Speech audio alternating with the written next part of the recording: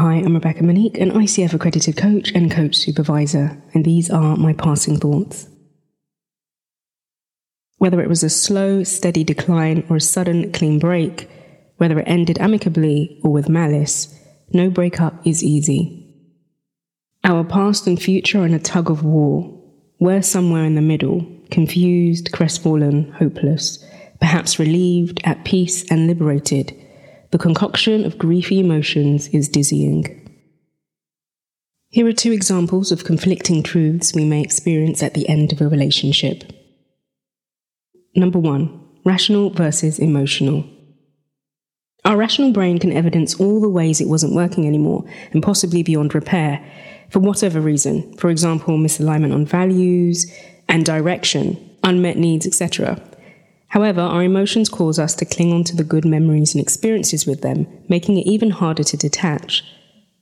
We may doubt our decision to end things.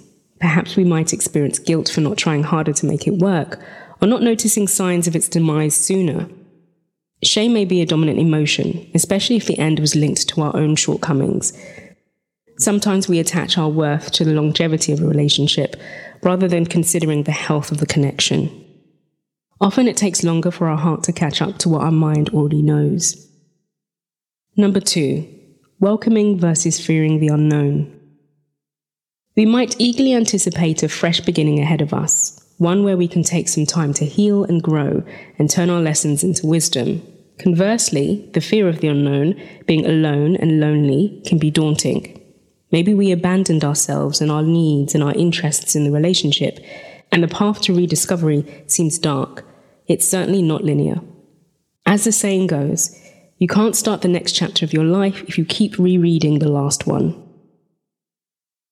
My 2-part question for you this week is, reflecting on a significant breakup or separation, this can be romantic or non-romantic, what were you most conflicted about when it ended, and how did you eventually create inner harmony? Speak to you next week. Until then, be well.